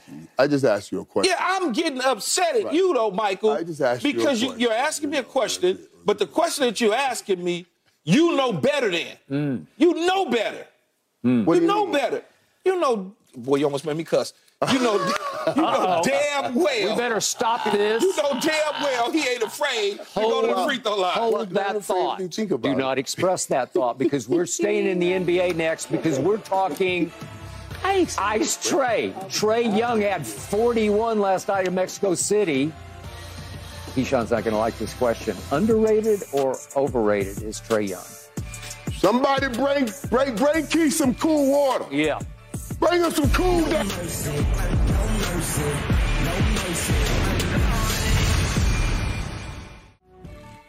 Last night in the NBA, Trey Young had a big game in Mexico City as the Hawks held off Orlando 120-119. Trey went for 41 and had the game sealing steal in the closing seconds. Hawks rise to 5-3, which is good for fourth in the East, a game and a half back of the Sixers at the top at 6-1. So, Keyshawn Johnson, bigger picture, is Trae Young underrated or overrated? I think he's rated wherever you have him rated, so to speak, because he can't. Here's the problem a lot of times, Skip. You bring a guy into a league, and the first thing you start to do is you start comparing him to whatever is there before him. So in Trae Young's comps, in Trae Young's case, he's compared to Steph Curry. There it is. And so he will never get to be the original. It's like Kobe was compared to Michael Jordan. No matter what he did, he was never going to be the original. That's just the reality of it. No, but Kobe was Kobe. I mean, I understand what you're saying, but you're never going to surpass them no matter what you do. Yep. Trae Young, 2 years ago, went to New York, took care of the Knicks, took care of Philadelphia. Game 6 against Milwaukee, Giannis got hurt in that series, came back and played an amazing game. Trae Young gets sent home in the Eastern Conference Finals. Okay, just 2 years removed from that. Now he has his team sitting at 5-3. He scored 41, as you said, in Mexico City. He's cooking. He's averaging about 24 right about now. But the guy that he's compared to has 4 titles, 2 MVPs. So if you say, well, he's underrated, well, the numbers suggest that he's not underrated. And the things that he's done in the league suggest he's not underrated. Then if you say... Or you mean not overrated? Right? No, okay. Overrated. Right, I got it. Then if you take that away, you say, well, wait a minute, man, he's underrated. Look at what he's done. So he's damned if he do, damned if he don't. He doesn't have the horsepower, or hasn't had the horsepower in Atlanta to beat up on Boston, to beat up on Milwaukee, to potentially in this year or last year to get past a Philadelphia. But you want him to do what Jimmy Butler did in Miami, will his team to the championships.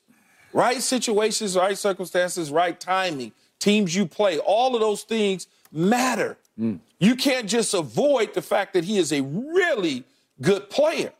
Really good player. He will never, ever shoot the basketball from the 3 like Steph Curry. But we're going to compare him to that because they both about the same size. They both light-skinned. I know how it go. I know what they're doing. And that's not the case. He is an all-star basketball player with the right pieces around him, may be able to get a championship one day. When I look at it, it's interesting you bring up Steph, because Steph is...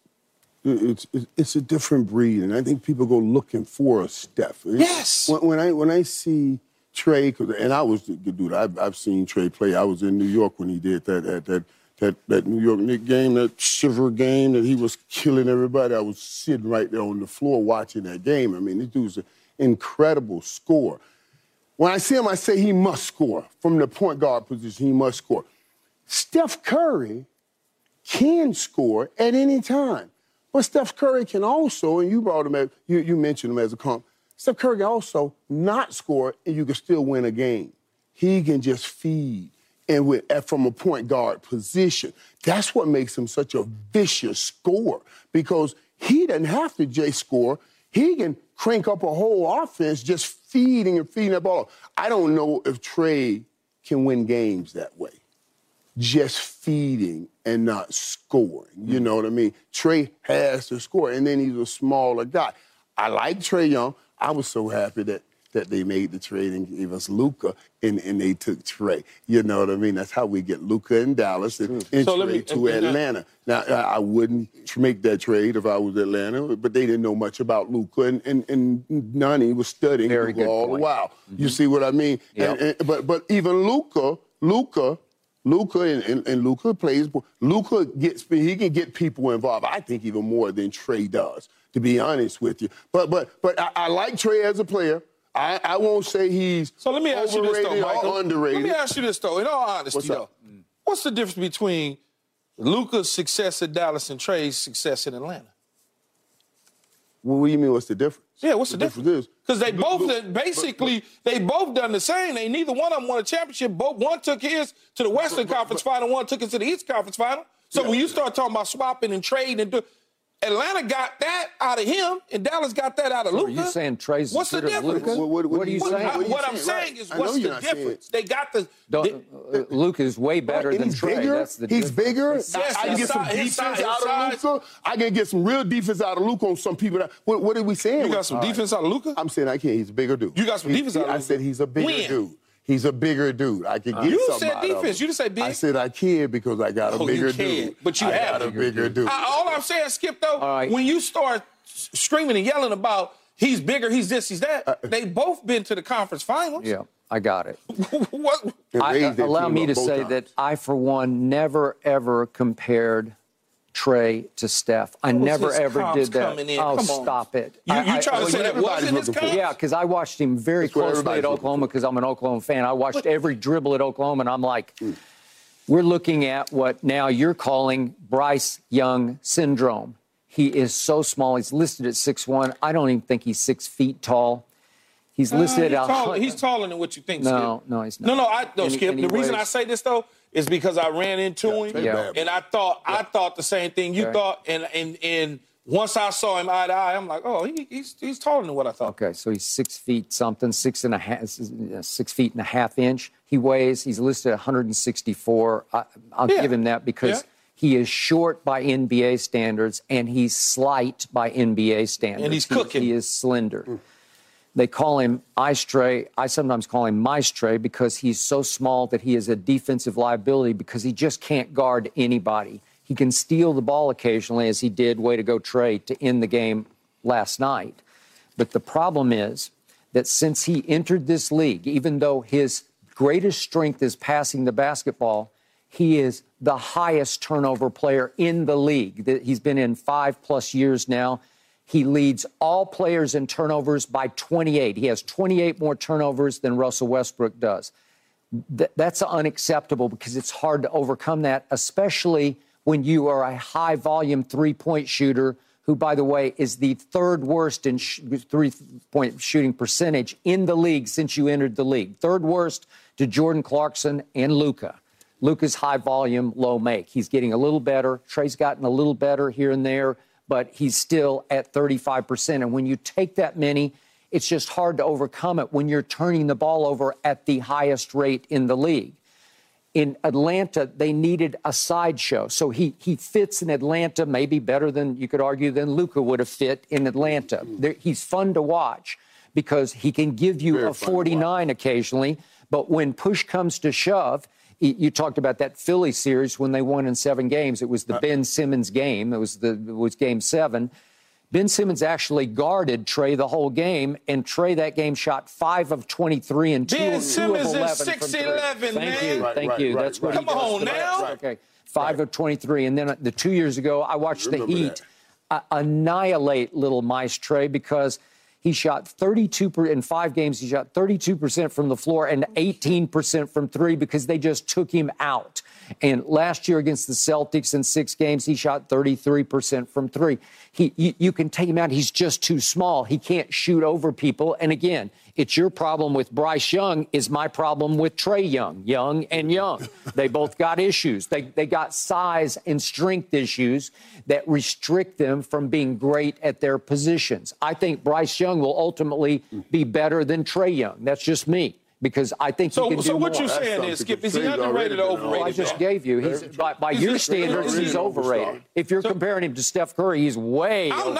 I'm not going to compare him to Steph Curry. I'm telling you what people in the NBA circles, when he came out of Oklahoma, they was looking for the next guy, and they compared him, just like they've been doing, to Steph Curry. Okay, well, then you cannot be compared to one of the all-time great players to ever lace him up and it be a fair comparison. It's not. It's not. And the guy has 4 titles, 2 MVPs. Okay, you can't be compared to him. Okay. So automatically, you're going to say he's overrated, he's overrated, he's overrated because you're comparing him to something. I asked you a question about Luka, and what's the difference between him and Luka? In my eyes, Atlanta got to the Eastern Conference Final, and Dallas got to the Western Conference Final. So far, okay? yeah. That's what the comparison is to me. Which player would you take? Okay, you said who would you take? Would you take Luka or Trey now? Right. I would take Luka, me personally. Thank you. I would take Luka because then I would move him to L.A. Play for the Lakers. That's why. Okay. But you're taking Luka also because he gives you more viability on defense. I can have Luka play from the 1 to the 4. I just won't put him at the 5. I have him play defense from the 1 to the 4. 6 feet 7 inches. 1 to the 4. You cannot do that with Trey. I understand what y'all saying. All I'm saying is both teams and organizations, they didn't get nothing out the trade. They both went to the West. One went to the West and one went to the East. If you told me Dallas won it or Atlanta won it, then it's a different conversation. But so far, they the same, man. They the same to me. All right. Up next, we talk about somebody who is not the same because we welcome in the GOAT. The GOAT, Lil Wayne, joins us next to debate 49ers, Lakers, and Cowboys. Don't miss. It's already Lil Wayne time? Yeah. Already? I'm slipping. Come on, man. back down. Won't back down. By the way, if any man on earth needs no introduction, it's the man to my right. He joins us once again, as always, on Friday. This is Wayne's World, and we're all just lucky to be living in it. Welcome. How y'all doing? Go Pack Go, right? I'm happy to be here. Yeah. Honored to be here. Yeah, all right. And we love having you, Man, I man. love we being do. here. We love having you. Go Pack Go. Way to go. Yeah, and that was perfect timing for Beautiful. them coming on right That with was us. I don't know. planned. We Thank you for played your that play. That was a I think we perfect planned time. that. Thank you for your services. Okay, we have been kicking around, so to speak, the 49ers. You know Kyle Shanahan very well. In fact, I believe he named his son after you. He did. That's how well you know him. They have lost 3 straight games. They are coming off their bye. They are going all the way across the country to play at Jacksonville, where they are favored by 3 points. Gut feeling, do they get back on track this Sunday at Jacksonville? Skip, man, I want to say yes so bad, but Trent not playing. He is. I doubt he's going to play. He practiced limited, but they're saying his ankle is worse than they thought. I was also going to say about just the way they've been playing and the defense and all that. Yeah. And also Jacksonville. I feel like Jacksonville is at that point where we had Detroit at earlier. And we were like, they ain't beating them until they win and beat somebody. Now we respect them. I think Jacksonville right there, too. I agree. They feel, and especially they underdogs in this game. And At they're on a home. 5-game winning streak. 5 in a row. 5 games. And they're also coming off their bye. You know, and that's what I'm saying. I'm thinking it may mean more to Jacksonville. You know what I mean? So Okay, it's like head over heart, but your head is saying Jacksonville. Yeah. See, the desperation to not lose 4 in a row. Right, it plays here. It plays in this situation. In Jacksonville, you're right, Wayne, is sort of like Detroit was. But the difference is Jacksonville made the playoffs. Detroit hadn't made the playoffs. So Jacksonville, you could clearly see that they were going to be something to be reckoned with in their division in the league this year. Where Detroit, you're like, okay, let's see what happens. San Francisco's getting Deebo Samuels back. Trent Williams, whether he plays or not, you're still getting a physical piece of what you're doing. Now you talk about the defensive side of the ball. Bringing Steve Wilkes down to the sidelines, in my opinion, helps a lot. Because when I was a player, I always wanted to be able to communicate with the offensive coordinator. I hated the offensive coordinator upstairs. Because when it go wrong, Michael, you know, we want to, let's sit down, let's go over. Here, come on, offensive group, let's get together, let's figure this out. Picking up the phone and looking upstairs is a little bit different. You know, I'm trying to explain to the assistant coach to go explain to him exactly what I'm trying to get done on the field. It is different. I was told about that situation because it just happened. I want to say it just happened to another team recently, last week. Either college or something like that. Pittsburgh. Brought the coordinator. Yeah, and they got a there was like there's a saying about that. And it was like, when your coordinator got to come from up to come down, or either got to go down to go up, is a problem. No, it is. But here's the real problem. It is a real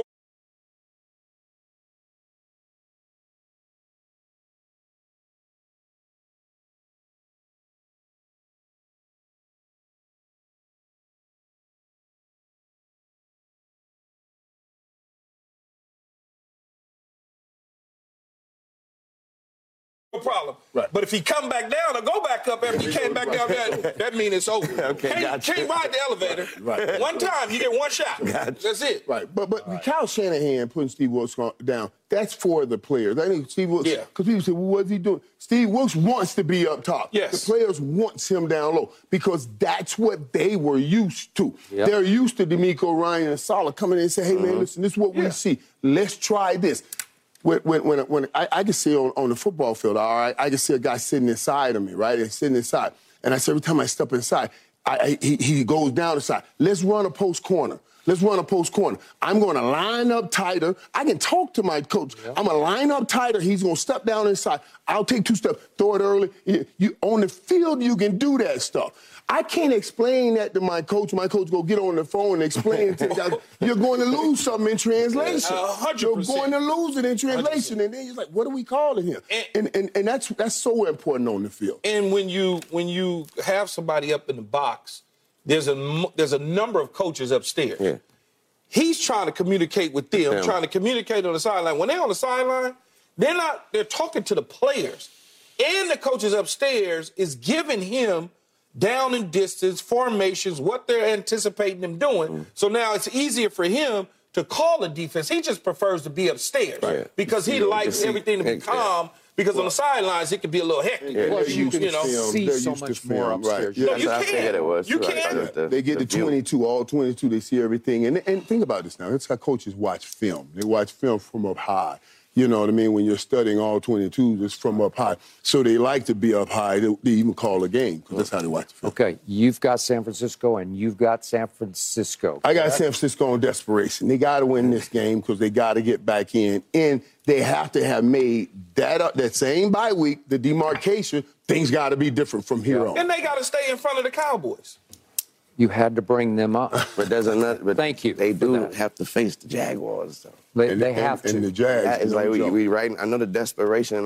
Right. The Jags are a good team. They're 12-3 over the last 15 games. 12-3. Which is why I am with this man.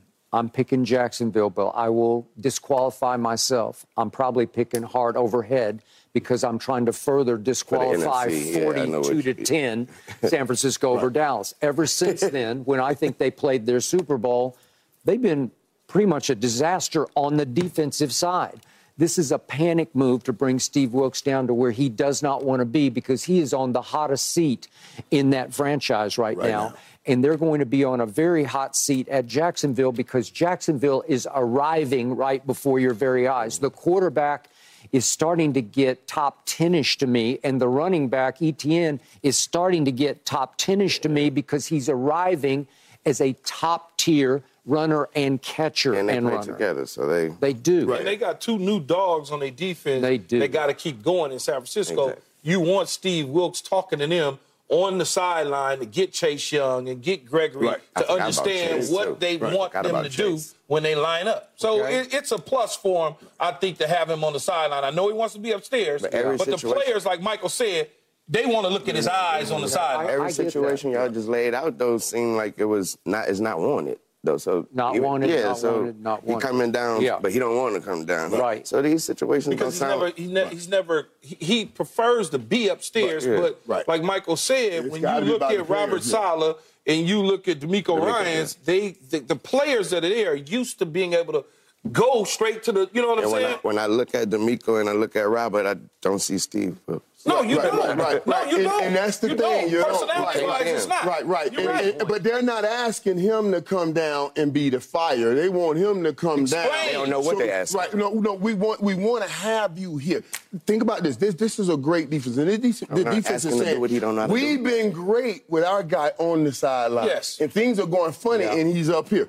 Everybody's looking for answers. Bring your butt down here, so let's get back to what we were doing. That's just how they. He's not going to go on the sideline and scream and rah. That's not his deal. He'll let the players do that. It's just being able to communicate. You know what I'm saying? It's like in whoever's running your board, engineering your concert. Exactly. You want to be able to talk to him when you need to. Yeah. You don't want them sitting up somewhere where it's like, well, I can't talk to you, man. You know, that's how it is.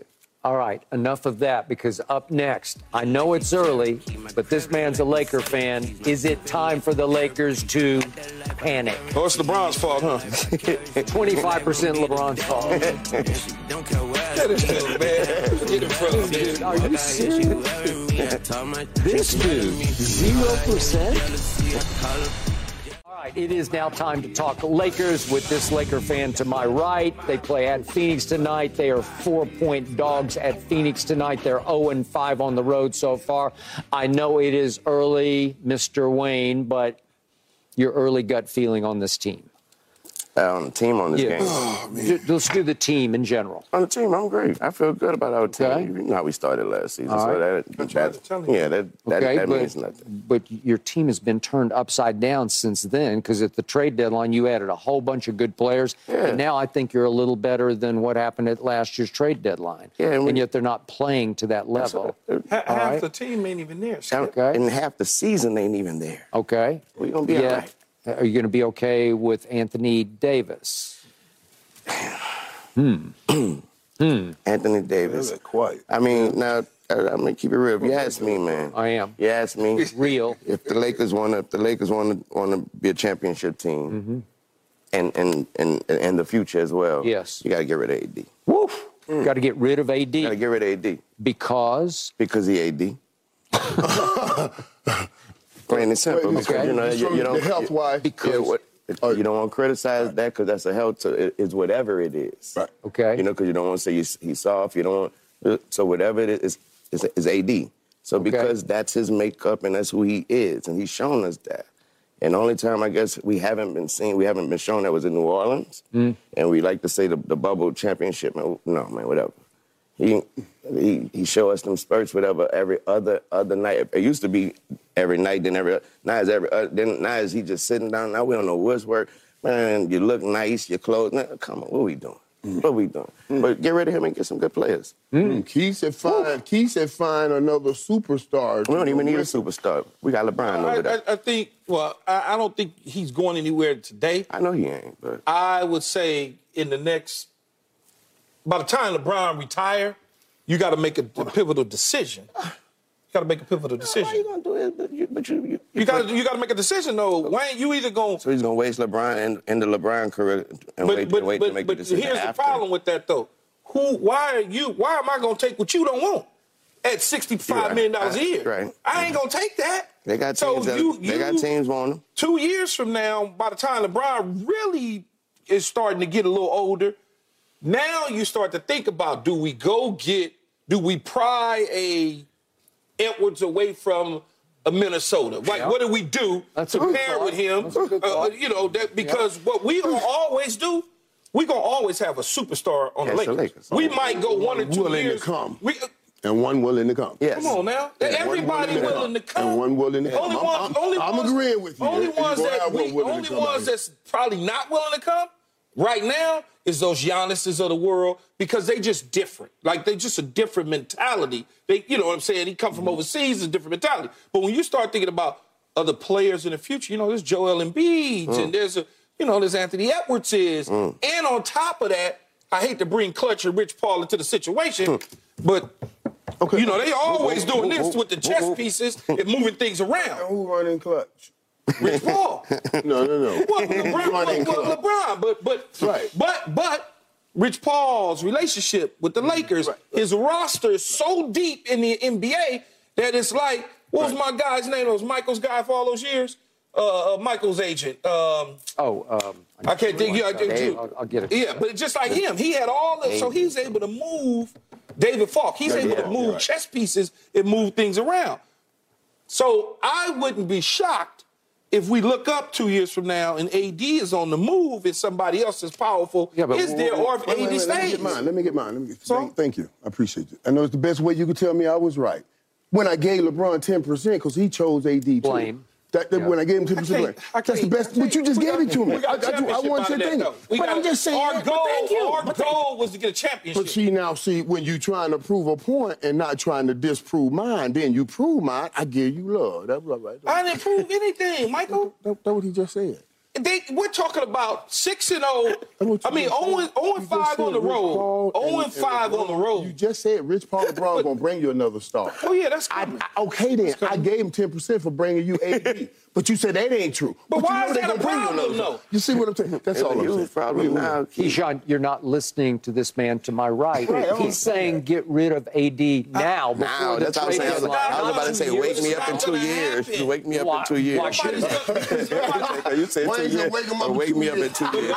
The reason I said it's not going to happen, Skip, is because no one is going to give you the value. I don't know about that. I mean, Anthony Davis. He had a stretch last year of 10 games when I said that's the best player in the league. He's had 2 games this year where I said he's top 5-ish, at least in the top 10. You can't tell me that when he's on the sideline. And when you can point back to a 10-game stretch where he's been good. You ain't good or great. Then. Yeah, to your I got 10 games. Minnesota got Rudy Gobert, and I'm like, what are you doing? Everything I do. Okay, I know, but they're capable. There's always one. It only takes one thing. The bad things, the little 10 things I messed up on. Yeah, I ain't ready to get rid of him yet. I ain't ready to get rid of him yet. Yeah, but you're as down on him as he is. I'm down on him every time. I know. You like how he dressed? Man, it's not about look. No, that's not because he ain't doing nothing else. I want to see him in street clothes. I want to see him in a uniform. But he's not giving you that. I will break my hand at times. I'm about to come out with a clothing line just so you could just start sponsoring. But I don't want to get at him like that because I know he already feels bad that every time you look up, there's something. There's always something. The other day when he gets here, I couldn't, the hip, here we go. Okay. Early in the year. Okay. I get it. Michael and I just had this conversation in the break leading up to this, and he's saying, what's wrong with it? What's missing? It's his mindset. He's a follower, not a leader. I don't know about that, but I'm just saying. But his mindset. His motor doesn't run hot every night. It just doesn't run. But I ain't worried about the 0-5 as we start this conversation, Skip. Yeah. Because the 1-2 seed last year, they was under 500 on the road. Mm-hmm. The 4th seed under 500, and the 6th seed under 500. The Nuggets was 19-22. The Grizzlies 16-25. I got it. The Suns 17-24. Okay, but Rob Pelinka turned your team upside down at the trade deadline. That. It was really good what he did. And we might do it again. You might. So, Lord. All right, up next, we got to talk about the Cowboys one last time because they are favored by 17.5 points. Is that the biggest? Will they cover? They was favored by 13, I think, against Arizona. How did that go? Is that the biggest spread this weekend? Come on, Willie Gary. What you talking about, man? What you think? Now it's time to talk Cowboys one last time because they're favored by 17.5 points. Wayne, do they cover that spread? Skip, I think they do. I believe they do. Okay. They got Danny DeVito. Or no, wait. Some DeVito. No, of course they're going to cover it. If the Cowboys don't cover the spread and then some against a giant team that we don't even know who the starting quarterback is, really. Like, come on, man, Michael. If y'all come back here on Monday talking about we won and it was a walk-off field goal, we won by 6 or something like that, You know how they are. Like that. Don't do that. You know you can't win for losing with these folks. Y'all was favored in Arizona on the road. Were we? By 13, I think it was. I say they cover 31-10 to be the score of this game because the defense has to show up and do some things, and the offense need to get back up in the 30s. So 31-10 be the score. What if they took that same recipe that Arizona did and just run the ball down your throat with Saquon Barkley? And I think that's what they're going to try to do. That's what they're going to try to do, and Dallas has to make sure. What if y'all lose? Then what? What if y'all lose? There's no if. We will not lose this game. And I know it happens. I knew the answer to it. You told me that against Arizona, y'all would lose. If they lose, they still find a way to say it's a victory. I don't think we even picked it. Nobody cared. No, you told me y'all wouldn't lose against Arizona. Did you ask me if we were going to lose? You told me you wouldn't lose against Philly. That's what y'all told me. They flipped the L's into W's. Michael Irvin told me y'all wouldn't. Mike sitting there with me last week. He told me they weren't going to lose against Philly. And he's sitting there biting his nail. Studying up. I gave Philly this, and you see what Philly did, though. Not like that. Not like Philly in a certain part of the game, they just said, we can't do anything. We're just going to run this ball down your throat. You know what I mean? That's what I'm saying. And they had an ability to do that. So the Giants is looking at that. And they had the ability to do that. They said that before they started the game. Yeah, but the Giants don't have enough on defense to stop you from scoring. But if I slow the game down, as soon as you get the ball, and then all of a sudden Thibodeau come across that edge and sack fumble. Okay. Now, you see what I'm saying? See what he's doing? So, once See what he's again, doing? I think I got to be the voice of reason here. I do not think the Cowboys will cover because back in my betting days, it was a long time ago, what was the golden rule? Any NFL game, if it goes over double digit in the point spread, just take the underdog. Yeah. It's a division rivalry. They got pride. They still got some players. I know we beat them 40-0, but we know we beat them 40-0 with their quarterback on opening night up there. So this is the one where it's hard to pick yourself back up off the mat after Philadelphia. I think you just admitted. I think you just admitted you was once a bookie. Is that what I heard? I was a better. I was a better. The one thing, though, Skip, they got to get everybody ready. That's why 14. They got to be ready. They got to get the rest of them. That is it for Undisputed. Thanks to Lil Wayne here. We are back Monday at 9:30 Eastern. I'll see you Sunday, Michael. Wait. And we will have that W. Don't sweat. Great win.